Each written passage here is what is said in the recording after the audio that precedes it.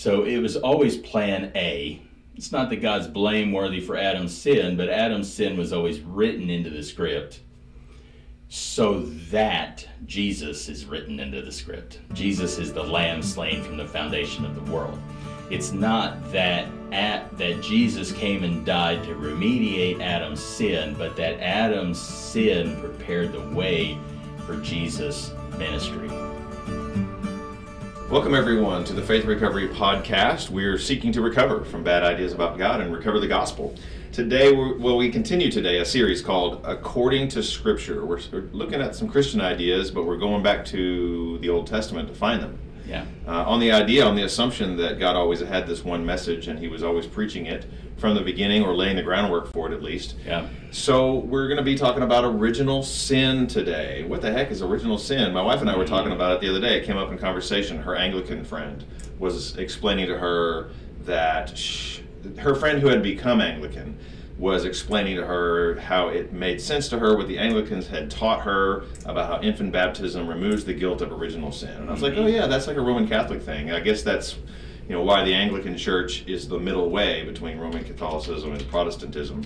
Protestants don't believe in infant baptism. They don't believe in infant baptism for the removal of the guilt of original sin. Yeah. Well, evangelicals don't, I would say. Yeah. Protestants, if you consider Lutherans and that's right. Methodists, Presbyterians, they have some version of that. Yeah. Mainline Protestants, they're definitely into it. Yeah. So that's an old Catholic idea, and it has some carryover to some Protestants. Yeah. I'm not sure that's at all what we're going to talk about today, but that's probably what a lot of people think of whenever they hear the term original sin. Sure. What are you talking about, Nathan? Yeah. Well, last time we talked about that God's dream is for us to participate in His fellowship, this eternal community.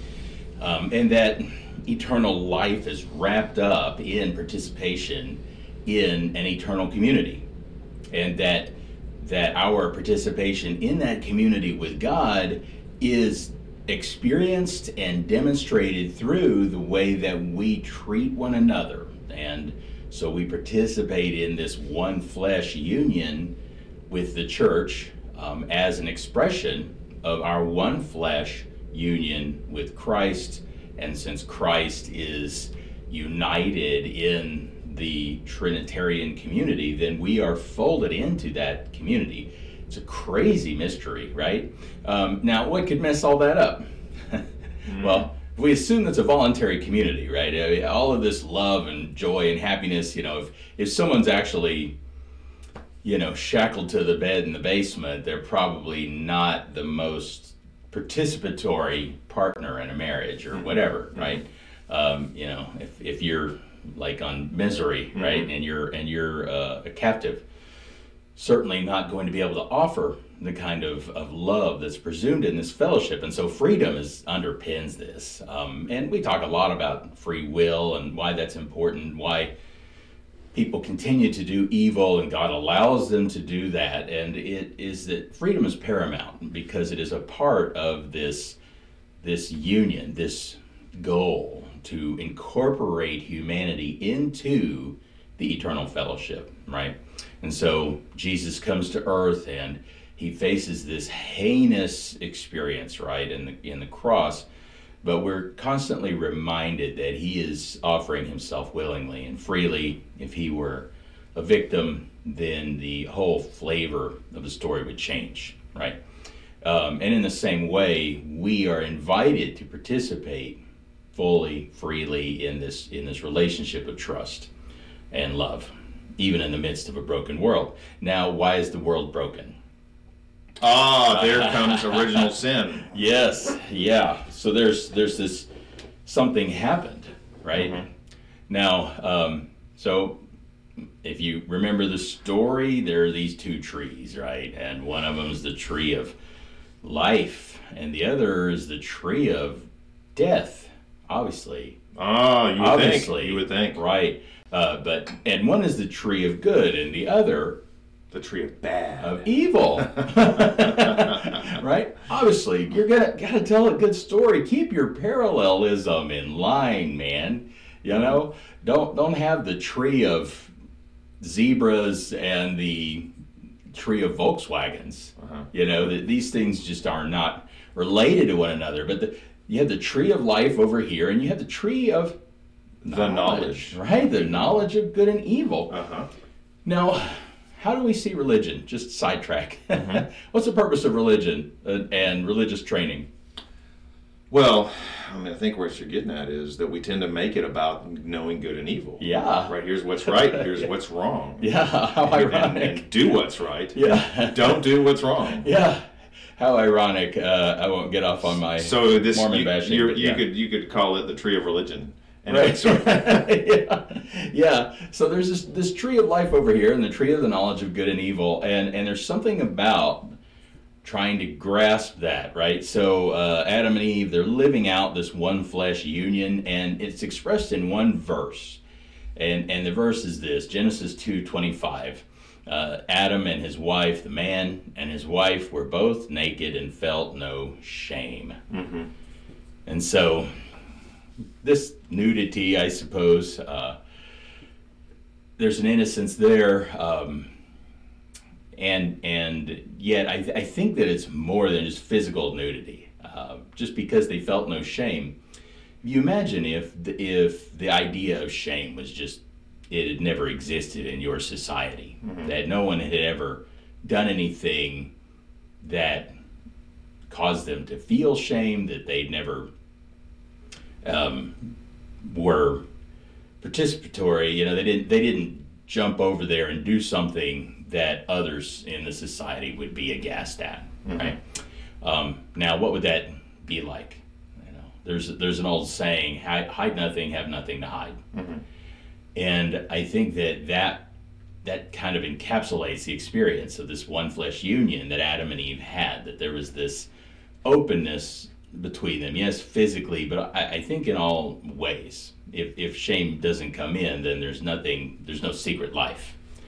That there's an expression of unbroken intimacy and union that is probably never been seen fully in human history or human experience since then. But something happens, right? So this serpent, and however you imagine that happening, right? So the snake starts talking to the lady, or big lizard or dragon, whatever it was a reptile with legs, apparently. So maybe it was a dinosaur, and this thing starts talking to the woman. It's subtle, and it suggests that maybe God doesn't have their best interest at heart. He sows a seed of doubt or distrust Right. in the woman. Yes. And so, while there's been a prohibition, and the prohibition is don't eat from that tree, the root of that violation that we know is coming is mistrust. He says, has God really said, you must not eat from any tree in the garden, right? So is God goodwill? I mean, did he plant all this fruit just for you to be deprived of? And well, no, we can eat all of it, but there's that one, and then he says, you won't certainly die, for God knows, right? You don't know, but he knows. He's keeping you in the dark. And we've spoken before about this Luciferian value system that sounds exactly like this, that don't trust the powers that be. They are keeping you in the dark. And, in human society, they probably are. But when we begin to entertain a suspicious mindset, and this is what makes me afraid for many people who've become such conspiracy theorists and stuff. And hey, I always say I don't want to be a conspiracy theorist. It's just that these guys are so bad at covering their tracks, So I understand conspiracy theories, but I think we have to be very concerned for our heart as we begin to be just suspicious of our reality. It starts to bleed over onto our relationship with God. I would be willing to lay odds that the more conspiracy theories somebody entertains, the less they pray. The more a person prays, the less Fox News, or whatever, the less they find themselves wallowing in all of this fear and this paranoia. And just because you're paranoid doesn't mean everybody's not out to get you. But if we're very connected to God, then it doesn't really matter so much if they're out to get us anyway. So all that to say is that that this relationship in the garden, this eternal life, it wasn't inherent to them, but it was predicated on participation in a fellowship. And what does the serpent do? He goes after that fellowship by going after their trust, right, their faith. Right, and so without that, then another operating system takes hold. So he tells them, God's holding out on you. He knows that in the day you eat of it, you'll know good and evil like him. Right. Is that what he tells them? Right, yeah. So there's this offer to live a life that is self-sufficient, independent. Remember, God's inviting humanity to a fellowship that is predicated on trust. And now Satan is offering a self-sufficiency. He's saying if you have this knowledge, you can navigate your way to eternal life without him. Right? And so the knowledge of good and evil doesn't have so much to do with like existential good and evil, what moral good and evil is, so much as it has to do with that which is beneficial and harmful. And if you know what is beneficial and harmful, you'll know how to live your life and survive. Right. And live. Right. Yeah, you'll avoid the hazards, you will access the benefits, and you won't need anybody to help you. Right. And so that's the hope. So you have on one side, you have an operating system that's predicated on trust. And on the other side, you have one that's predicated on lust. Predicated on mistrust. But just as the trust leads to love, and we'll talk about that, so the mistrust leads to lust. The opposite of love isn't hate. God hates things and he is love. Okay, so this idea that if you have the love of God, you're always, happiness and roses is not, that's a lampoon of God's love. Okay, but God's love is this participation in a fully orbed relationship, an inclusion of a whole person and a giving of one's whole self, like the marital union. Okay, now if you take away that trust and that giving of oneself, what you get is prostitution. You get a transactional approach to reality, and so lust becomes about acquiring for me and not missing out on what I might obtain for myself. It becomes about protection of my own ego, because I'm now the center of the universe, according to my decision set. Now, if everybody goes into the universe vying for the position of Almighty, that's not good. War. Right. Yeah. That's what we were just watching the show the other day, and the bad guy was talking about the just the beauty of a lie. And he says, when you live in the lie, you get both all of the power and all of the adoration. And I'm like, wow.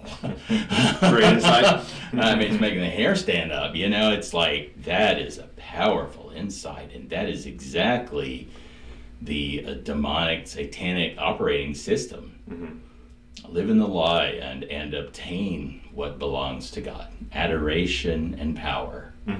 This is what we aspire to. I can have the power to live my life my own way, and have glory and the praise of others, because the lie tricks them into thinking I'm good. Exactly. Yeah.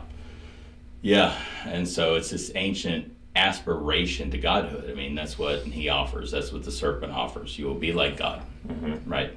The irony is that God's inviting us into the real participation, not the facsimile of who he is, but the real inclusion into his community. And yet the woman and the man are tricked into relinquishing that and to have the facsimile of the divine likeness, to just have the parts that seem pleasant, right? The adoration and the power that belong to God. And so that's really the essence of sin. We see that the woman, she saw that it was good for food. There's really three elements to this, right? It was good for food, it was pleasing to the eyes, and that it was useful to make one wise, right? And then you get to 1 John 2. 1 John is a commentary on this. 1 John 2 is a commentary on the Genesis story. Yeah, well, when John says in 1 John 2:16, everything in the world, the lust of the flesh, the lust of the eyes, and the pride of life comes not from the Father, but from the world. See, there's two operating systems there. There's two origin points. That which comes down from above, that which rises up from beneath, right? Mm-hmm. And so that which rises from beneath, lust of the flesh, she saw that the tree was good for food. Lust of the eyes, she saw that it was pleasing to the eye. And the pride of life, she saw that it was desirable for gaining wisdom, right? So, and it's just an ancient temptation. It is the essence of sin. And I say that because when we talk about original sin, what we're really talking about is the fact that sin isn't just breaking a command. That's kind of where we're going. Sin is a reality. It is a natural consequence and a spiritual reality. It's not just the breaking of a command. The breaking of a command is ancillary to what sin actually is. And that's important to note because Paul comes in with a law-free gospel, right? Paul is proclaiming a gospel and he's saying, now you can shuck the law. Mm-hmm. Okay? So, because how are Jew and Gentile ever going to get together if there's a law in the way? Because the Gentiles are never going to conform. Mm-hmm. And even if they do, some Jews will think that other Jews are not fully following the law as they understand it. Mm-hmm. How do people become one flesh again, right?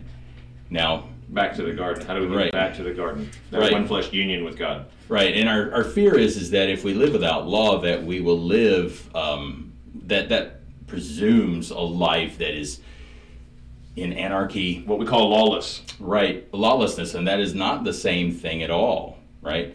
But that we must be without law, not lawless, and we'll talk about what the difference in those two are, but we must be without written law because law will always inhibit our coming together in one flesh. You remember how we talked about how that we in Ephesians 2 there's this demonstration of the one flesh union where he talks about he's our peace, right? Mm-hmm. He's made the two one groups. But how did he do it? He's destroyed the barrier, Ephesians 2:14, the dividing wall of hostility. What's that dividing wall of hostility? By setting aside in his flesh the law with its commands and regulations. Mm-hmm. That's part and parcel. So God's own law, the law, was in the way. Exactly. And so we have to have a doctrine of sin that transcends the definition of violating a law if we're going to define righteousness apart from the law. Okay, so lawlessness would be what Eve is doing. Okay, there's this pursuit of what pleases the self, the ego, the lust. That's lawlessness. Okay, we are called to follow a law, but it's just not a written code. James calls it the perfect law that gives liberty. And then he tells us what it is. Love your neighbor as yourself. Mm-hmm. It's constantly updating. We don't need any lawyers. We can just live this out, right? And so there's this inclusion in the community that presumes a lifestyle that is not predicated on a list of injunctions and prohibitions, regulations, that there's something else, okay? And so that's really where we're headed. But we have to understand sin, I think, in order to give us the freedom to turn loose of our written code. The reason we immediately default to a legalistic mentality, and I'm talking about every evangelical church out there, if you say, hey, we're not saved by works, but we do have to work, and by that you mean obey a set of instructions in the Bible, you're a legalist. I don't care that you left a caveat out there, okay? Because that's the operating system of your life. That's the way you're functioning. Okay, and if you're functioning on law, even though you say, well, you're justified by, what the Catholics called the legal fiction. Okay, if that's the thing you're counting on, but practically speaking, you're looking for commands and you're trying to follow those. It's still legalism.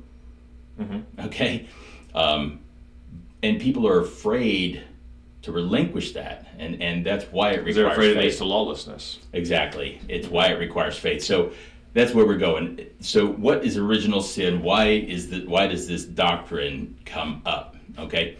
So sin is this experiential reality. Yes, it was a violation of a command, but it brought death. Remember, the warning was the day you eat of it, you will die. So what happened? They didn't die. That's the weird thing about it. That's the weird thing about the story. They didn't die. Right? What happened? Yeah. Well, they became ashamed. They hid from God. Mm-hmm. They covered themselves, but they didn't die. Right. At least not the way we think of dying. Yeah. It's like, is God like one of these permissive parents? It's like, Johnny, I told you not to do that. Now don't do it again. Did he just kick the can down the road? Did he, he's like, okay, I'm just giving you 900 more years to get this right. Just sit in the corner for 900 years. What happened? Was God's warning empty? Did he just decide, man, I guess that was just too much to ask of them? Mm-hmm. What's right. The deal? Right. What do you think? Well, I mean, I think we've always been sort of stumped by this, and surely if we're given God the benefit of the doubt in the story, they did die in the day that they ate of it. They died spiritually. Yeah. And what is spiritual death? Seems to be this alienation from really this harmony that they were in. So they were in harmony with their environment. Right, they were in this garden, and they had work to do, but it wasn't toil. They were in harmony with themselves, with each other. Obviously, they're out of harmony with themselves. Anytime you feel shame, it means that you've done something that you either regret or you should not have done. Right. So if you're hiding, so they're alienated from God. They're really fractured, dissonant within themselves as individuals. They are separated from one another. So there's this dissolution that happens at the point of sin. Okay, and so really, I doubt if we could go back and do a chemical analysis on this fruit that it really had any sort of particularly lethal properties in it. Mm-hmm. If there were such a thing as literal fruit, if this is a literal story or if it's representative story, maybe is a way to put it. But the act of there's this depiction of reaching out, mm-hmm. And grasping equality with God. Mm-hmm. Does that sound like a verse that you can think of? You're alluding to Philippians 2. Yes. Christ, who, though he was in the form of God, did not consider equality with God something to be grasped. Yeah. But he emptied himself. Right. Now you see how Jesus becomes the anti-Adam, right? All of his actions are the reverse of the Adamic sin, right? That there's not this grasping, but there is a relinquishing in Jesus. And wow, what a powerful idea. So, which gets to this idea of original sin. Why did God do this? So, Paul makes this case. He says in Romans 5:12, he says, "Therefore, just as sin entered the world through one man, and death through sin, and in this way death came to all people." That's original sin. Because all sinned, right? That's what we've come to call original sin. So Paul seems clearly to be saying that all of Adam's progeny have experienced death, right? Just by virtue of being banished from the garden. If you're born outside of the garden, you're born dead. If the garden was the place of God's immediate presence, if you remember the story of Cain and Abel. So here they are, they're just in the borderlands of the garden. And Cain kills his brother, and God says, now you're going to have to leave this region. So even being in the borderlands of the garden, Cain realized this is the immediate presence of God. He's like, don't cast me from your presence. Now I'm going to be out there among those godless people. Who were they? Where did they come from? We talk about that in another episode. But at any rate, that this immediate presence of God was lost just through the banishing from the garden. And so he's saying that, the death spread to all people. So everyone's born now outside of this fellowship. Everyone's born spiritually dead. Right. Yeah. In this disintegrated way, internally disintegrated way. Right. Yeah. Saul Alinsky, the activist and political commentator, he said this. He says, the one who fears corruption fears life. He says corruption is, I can't remember how he said it, but basically he was saying that corruption begins the minute a child learns to play his father off against his mother. And so he's saying this is the nature of human society. Right. You can't function in this world if you can't embrace corruption. Right. Yeah. He's saying that if you want to actually make a difference, realize that corruption is a given. Don't spare yourself corruption, because if you do, you won't accomplish anything. I don't think it's for nothing that he, had that acknowledgement to Lucifer at the beginning of his book, Rules for Radicals. So this is he's teaching people how to get on board with the wisdom of the world. Saul Alinsky was. Now, that's one path. You can say, hey, this is the way things are. It's kill or be killed. Let's master these methods and participate in the fall in a way that will, at least to our own minds, provide the best possible life for people. At least the people that we choose worthy of the best possible life, right? But anyway, so this original sin. Now we may say that's not fair. It's funny that you have an atheist Jew named Alinsky who recognizes that corruption is implicit to human experience, and yet someone out there might deny that original sin is a thing. You mean the same person might deny that original sin is a thing? Yeah, or just maybe the average run-of-the-mill Christian would say, no, God gives everybody the chance to perform. And that he's not going to stack the deck against you. He's going to give you the chance to perform. And you're going to fail at it, but he's still going to give you that chance. It seems unfair to us to think that God is going to consider all people sinners and allow them to be born dead spiritually before they have the opportunity to do the right thing. That sounds unfair, doesn't it? So how do we deal with that, right? I mean, Paul, or even the book of Ezekiel, it talks about how unfair it is to confer on someone the consequences of another person's sin, of their progenitor's sin. In Ezekiel 18, he says, the one who sins is the one who will die. The child will not share in the guilt of the parent, nor the parent share in the guilt of the child. The righteousness of the righteous will be credited to them, and the wickedness of the wicked will be charged against them. So how is it that the wickedness of Adam and Eve is credited to me?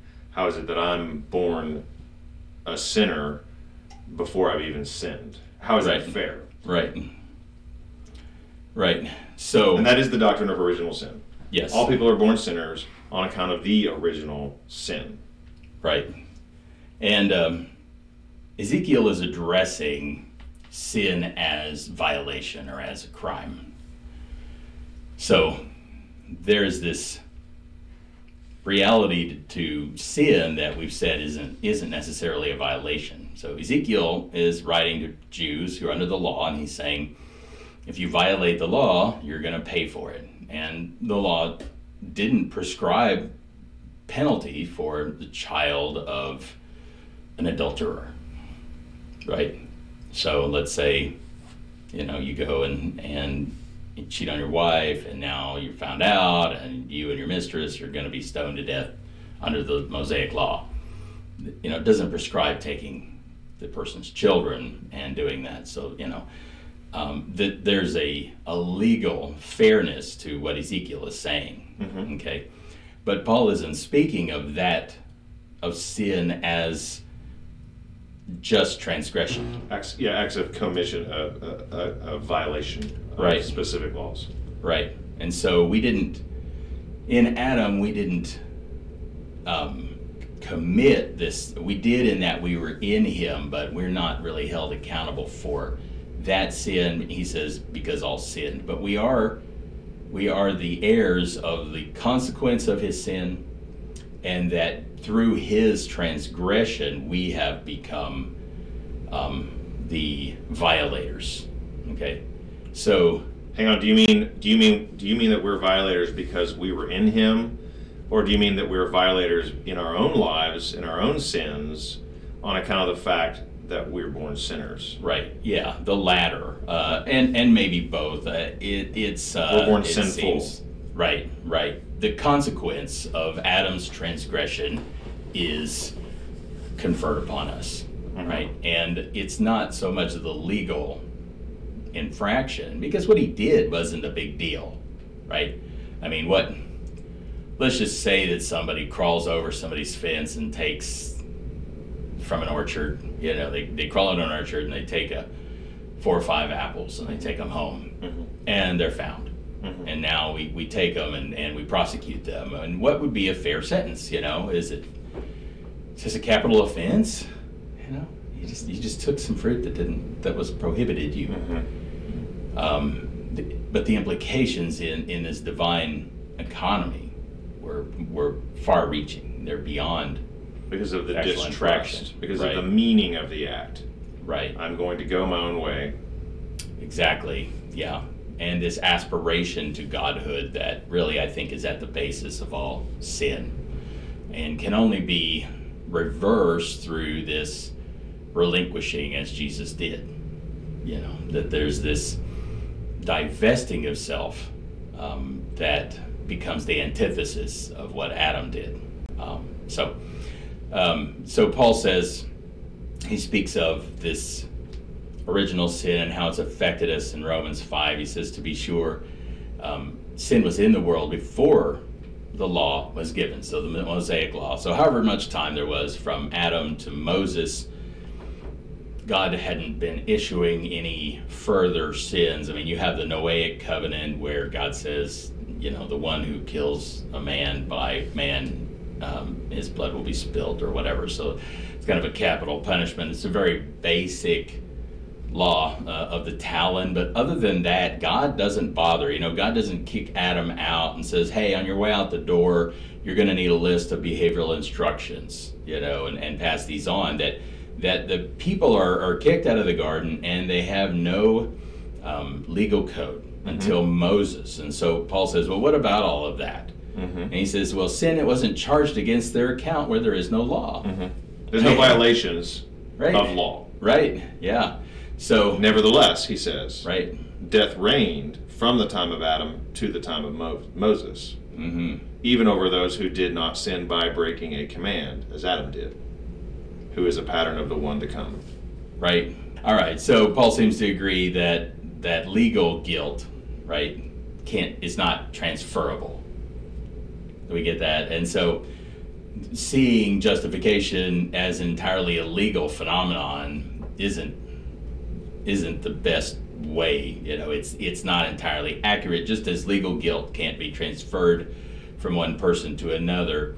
So, the violations that one person does doesn't necessarily transfer, but what does transfer in this case is the consequences. So they were banished from God's immediate presence, and they encountered this spiritual death. And so sin passed to all people in that we all live in this mistrust. Okay, so the legal guilt of Adam's infraction does not transfer to me. Right. But the condition right. of death transfers to me. Right, and death is the experience of this mistrustful life, this loss of the fellowship with God. Right? And so if everyone's born out of fellowship with God, they're born under this operating system of the world, lust of the eyes, lust of the flesh, pride of life. How long will it be until they act out lust of the flesh, lust of the eyes, pride of life? You've raised children, it doesn't take very long. That's where because Paul says at the end of his little definition of original sin, he adds, because all sinned. Right. Meaning, yeah, we all inherited this, we all were born into this state or this condition that is the result of Adam's sin. Right. And as a result of being born into that condition, that environment, that with that posture of mistrust, we therefore sin in our own right. Right. And commit our own right violations. Right, even without a law, because the violation at its essence is lust. It's behavior born of the lust of the flesh, the lust of the eyes, the pride of life. Rather than faith and trust and love. Right, yes. Self-giving love. Right. Others-oriented love. Yeah, so there's this way of living, and I think that the problem is the reason we oftentimes define righteousness and sin in terms of a legal code is because we're looking for the bare minimum. We're looking for, what is it I have to do to get to heaven? And then I can go on and do my own thing. But that very mindset is the antithesis of this fellowship that we're being called into. Now, it may seem still unfair that everybody's born, with the deck stacked against them. And yet Paul brings this up because it's not about implicating God. It's about showing God's forethought in redemption through Christ. Right? Okay. So where are we at now? Romans 5? Verses 15 to 17? Yeah. But the gift is not like the trespass. Would you like for me to read it? Yeah, go. But the gift is not like the trespass. For if the many died by the trespass of the one man, how much more did God's grace and the gift that came by the grace of the one man, Jesus Christ, overflow to the many?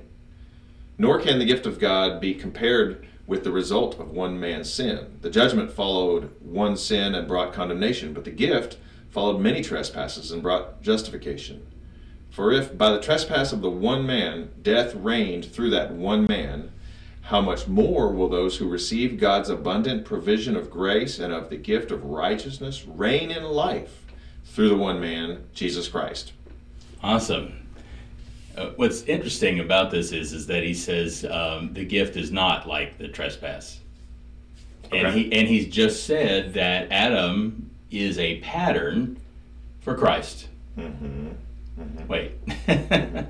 So it's a pattern that is dissimilar from that which it produces. So Adam is a pattern for Christ, and therefore Christ is unlike Adam.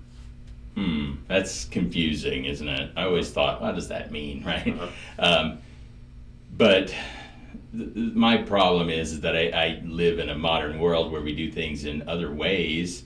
The word for pattern is tupos, right? It had to do, and it comes from metallurgy, from coin making, minting coins. So if you want to make a coin and it's going to have the image of the emperor, what do you do, right? You carve out, or you create this die that is in the image of what you want, but in reverse. So where you want the coin to be to come forth and to be raised up in certain places, the tupos is going to have to be depressed in those places, right? It's going to have to be the mirror image. So it's going to have to be the reverse image. And then it's going to have to be the exact antithesis. That's what Paul's talking about, which is why he goes from saying that Adam is the pattern of Christ to immediately saying Christ is not like Adam. Right. Okay, so this is where you were saying where Adam grasped, Christ relinquished. Right. Yeah. Yeah. So, and notice that while Jesus did fulfill the Mosaic law, I think he did that at his baptism. I think this was, while John the Baptist wasn't necessarily, his words and his ministry weren't written into the Torah, he came in the tradition of the prophets. And so Jesus has come to the last Old Testament prophet, and he says, you say we should be baptized, let's get baptized. John says, wait, no, I should be getting baptized by you. And Jesus is like, no, I got one box to check. He checks that box, what happens? Holy Spirit falls on him. Now he begins to live a Christian life. I used to say Jesus wasn't a Christian. I was wrong. And as a Christian, he begins to blow off the law. You know, as a fully realized Jew, as somebody who's living by the faith of the Son, as led by the Spirit, he has this fast and loose relationship with the law. Because he's under a new standard. And this standard, according to Paul, is grace. It's not just grace received, but it is grace lived, grace expressed, grace given. Back in Romans 5, it says, by the grace that is given by the grace of one man. So Jesus really, he creates this grace bridge by not just fulfilling the law. Sure, he did that. That's like a substrate, okay? But the righteousness that confers is not legal righteousness. You can, and I can't remember where it is in the Old Testament where it talks about, you know, who can give their life for somebody else, you know, and there's generally the idea that you can't. And just like in Ezekiel, I can't give my legal performance to you, okay? The fact that I didn't ever break the law doesn't really accrue any credit, okay? It just puts me to zero. But what Jesus did was something he wasn't required by the law to do, right? In offering himself and laying down his life. The law would say he doesn't have to do that, right? The one that does these things will live. And so he relinquishes what's rightfully his, what he's really accrued, gives it. Now that's an act of grace, and that's the kind of life that we're called into by faith. We're called not to just legal performance and checking boxes. That's behind us. At the moment of your baptism, all legal claims against you are done. You know, when you say, hey, I'm laying myself down and I'm going to take up this new way. You receive the Holy Spirit. Now here's a whole new experience, a whole new expression. It's fast and loose with the law because the law is so far beneath it. It doesn't apply to somebody. As Paul says in 1 Timothy 1, the law wasn't given for righteous people. You know? So now we're living a righteousness that transcends law. So this is back to the garden righteousness. This is trusting and loving. This is back to the Trinity righteousness where we talked about in previous episodes. The Father and Son and Holy Spirit together in love and trust. Right. And according to this standard, we ought to always be living in a way that the world is standing in awe. They're perplexed, you know. Like this doesn't seem like an advisable thing to do from their perspective. But as it works out, then they are vindicating God. And I say this because with the recent kerfuffle in the Southern Baptist Convention. So here you have a group talking about kicking out churches? Kicking out churches over women in leadership, right? And so here you have churches a group that make women pastors are getting kicked out. Right, yeah. Of the Southern Baptist Convention. Right. So let's just cancel any legal approach, okay? Let's just go boom and let's just hit the buzzer and say there are no prescriptions right now.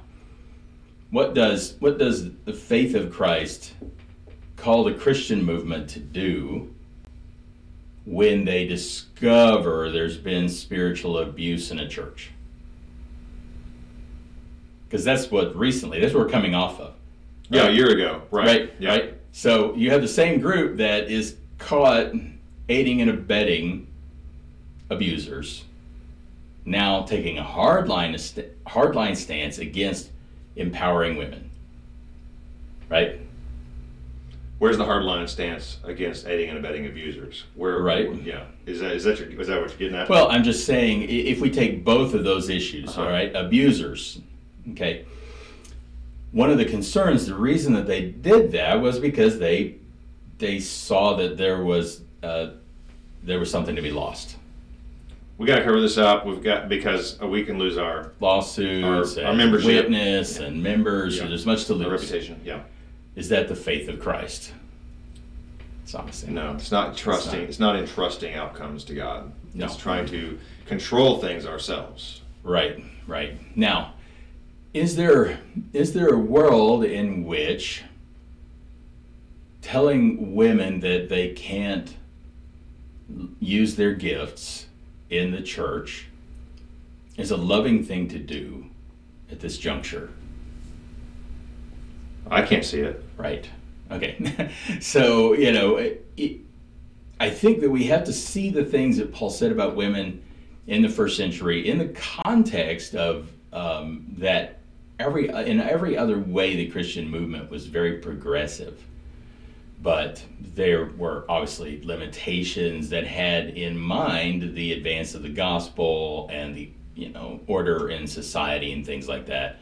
Whether he was right or wrong in that, not really my concern at this moment. I'm just saying, if we make the grace our standard and not law. Law being the New Testament in this case, because what the Southern Baptists are doing is obeying a law, which is the commands of the Apostle Paul. Whatever they are, wherever they are, we have to make sure to do them. We're adhering to law, and we're kicking out those who don't adhere to law. So that's your point. They're being legalists. Right. And they're not living by grace. Right. So Jesus, he lived by grace. And what did Paul say in Galatians 1? I'm astonished that you're so quickly removing yourself from the one who called you to live in the grace of Christ. So the Galatians had no legal standard. Paul was only there 3 weeks, right? And when they try to go to a written standard, he gets up in their grill. He says, no, you were called to live in grace. Okay? And so that's the return to this fellowship with God, this participation in a relationship of affirmation to one another and just a second mile kind of giving to one another. That is the new expectation. And I've gotten far afield. Yeah, because we were going to say how the original sin prepared the way for this era of grace that we now live in. Right, it does. So it seems that Paul is saying that original sin was engineered, that if condemnation, and by condemnation, Paul has a twofold, a two-pronged idea of condemnation. Condemnation is both legal guilt and the consequence of sin. So this spiritual death is a part of the condemnation. And for Paul, spiritual death has its natural consequence in physical death. Okay? So if we are living a fractured life, then we're spiritually dead. And if we're spiritually dead, we're slated for physical death. That's how it is. That's part of condemnation. The other part is this blameworthiness, we'll say, right? Now, with Paul, he would say that blameworthiness element, that infraction element, isn't necessarily there where there's no legal standard. God gave one command, and Adam broke it, and in doing that, he brought, this condemnation, but also the condemnation in terms of an infraction on himself, but also conferred to all of his legacy as he's made the federal head, right? So God is establishing this idea that one person, that their actions can bring about implications for everyone they represent. Mm-hmm. God created a representative system where one person's sin had these implications for everybody under them. Mm-hmm. And you can say, well, that's unfair, but that's really only unfair if you think somehow you would have made a different choice, which you wouldn't, none of us would. But because that which is unexplored is always going to draw us. Mm-hmm. We're always going to be susceptible to that. So it was always plan A. It's not that God's blameworthy for Adam's sin, but Adam's sin was always written into the script so that Jesus is written into the script. Jesus is the lamb slain from the foundation of the world.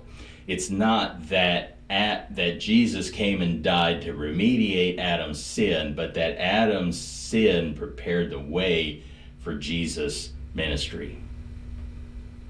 And I think that's the crucial difference, that it is part and parcel of this redemption that God is bringing to humankind through Jesus' righteousness. And it's not a legal righteousness. This is a trust, this radical implicit trust expressed. So it was always plan A. It's not that God's blameworthy for Adam's sin, but Adam's sin was always written into the script so that Jesus is written into the script. Jesus is the lamb slain from the foundation of the world. It's not that Jesus came and died to remediate Adam's sin, but that Adam's sin prepared the way for Jesus' ministry. Expressing itself in love that could be summarized in the word grace. And grace is moral glory of God. And the moral glory of God is the standard that we're supposed to live by, which is why all have sinned and fallen short of the glory of God. So that's the aspiration, that we would not just be living in conformity to a legal standard that we somehow find in the New Testament, but that we would be objectively gracious people. And we can only be that when our behavior is rooted in this operating system of faith. And so I would counsel, myself and serious Christians, stop trying to follow what Paul said in the New Testament to the detriment, to the hurt and the harm, not only of other people, but of the reputation of Christ in the world. That it's grievous to me, and that's why there are real implications to understanding that it is not law, it's grace. And by grace, I don't just mean a big eraser in the sky. I mean a standard of behavior that can be recognized as gracious. Mm-hmm. And Paul, when he talks about Jesus' righteousness, his act of righteousness, he's talking especially about his death, his self-giving love, his self-sacrifice. And that seems to be then the standard of Christian, that's the Christian ethic. Right. That's our standard to live by. Right. I mean, you were just quoting Philippians 2. Well, Paul wasn't just theologizing, was he? No. How does he begin? He says, have the same mind among yourselves, which is yours in Christ Jesus, who, though he was in the form of God, did not grasp for equality with God, but relinquished. Yeah. Emptied himself, humbled himself to the point of death. Mm-hmm. I mean, and then he goes on to say, and so you too work out your own salvation with fear and trembling. It's like apply this ethic to your life. Right. Embrace it as your own. right? And then he goes into, I plead with Euodia and with Syntyche, right? That you might come together. So they're ironically, here are two women who are in a power dynamic. They're in power play. And so there ought to be this default to relinquishing power. And I think that's why inclusion and equality and all of that, it has to come from the one who has power in the society. It can't be grasped by those who don't have it. Those who don't have it find their power in God and in genuine submission to God and His will. Doesn't mean we don't speak the truth, but it means that we don't use some sort of coercive means or manipulative means to achieve what we think is right, because then we will immediately return to the fallen operating system in our attempts to remediate what is unjust. And we then become the new oppressors, even without knowing it. So this is why faith is the only safe way to live, because if we aspire to justice, we will just become the new oppressors every time. So there it is. Thanks everyone for joining us today. You may have some questions. You can email us at discussion@faithrecoverypodcast.com. We'll see you next time.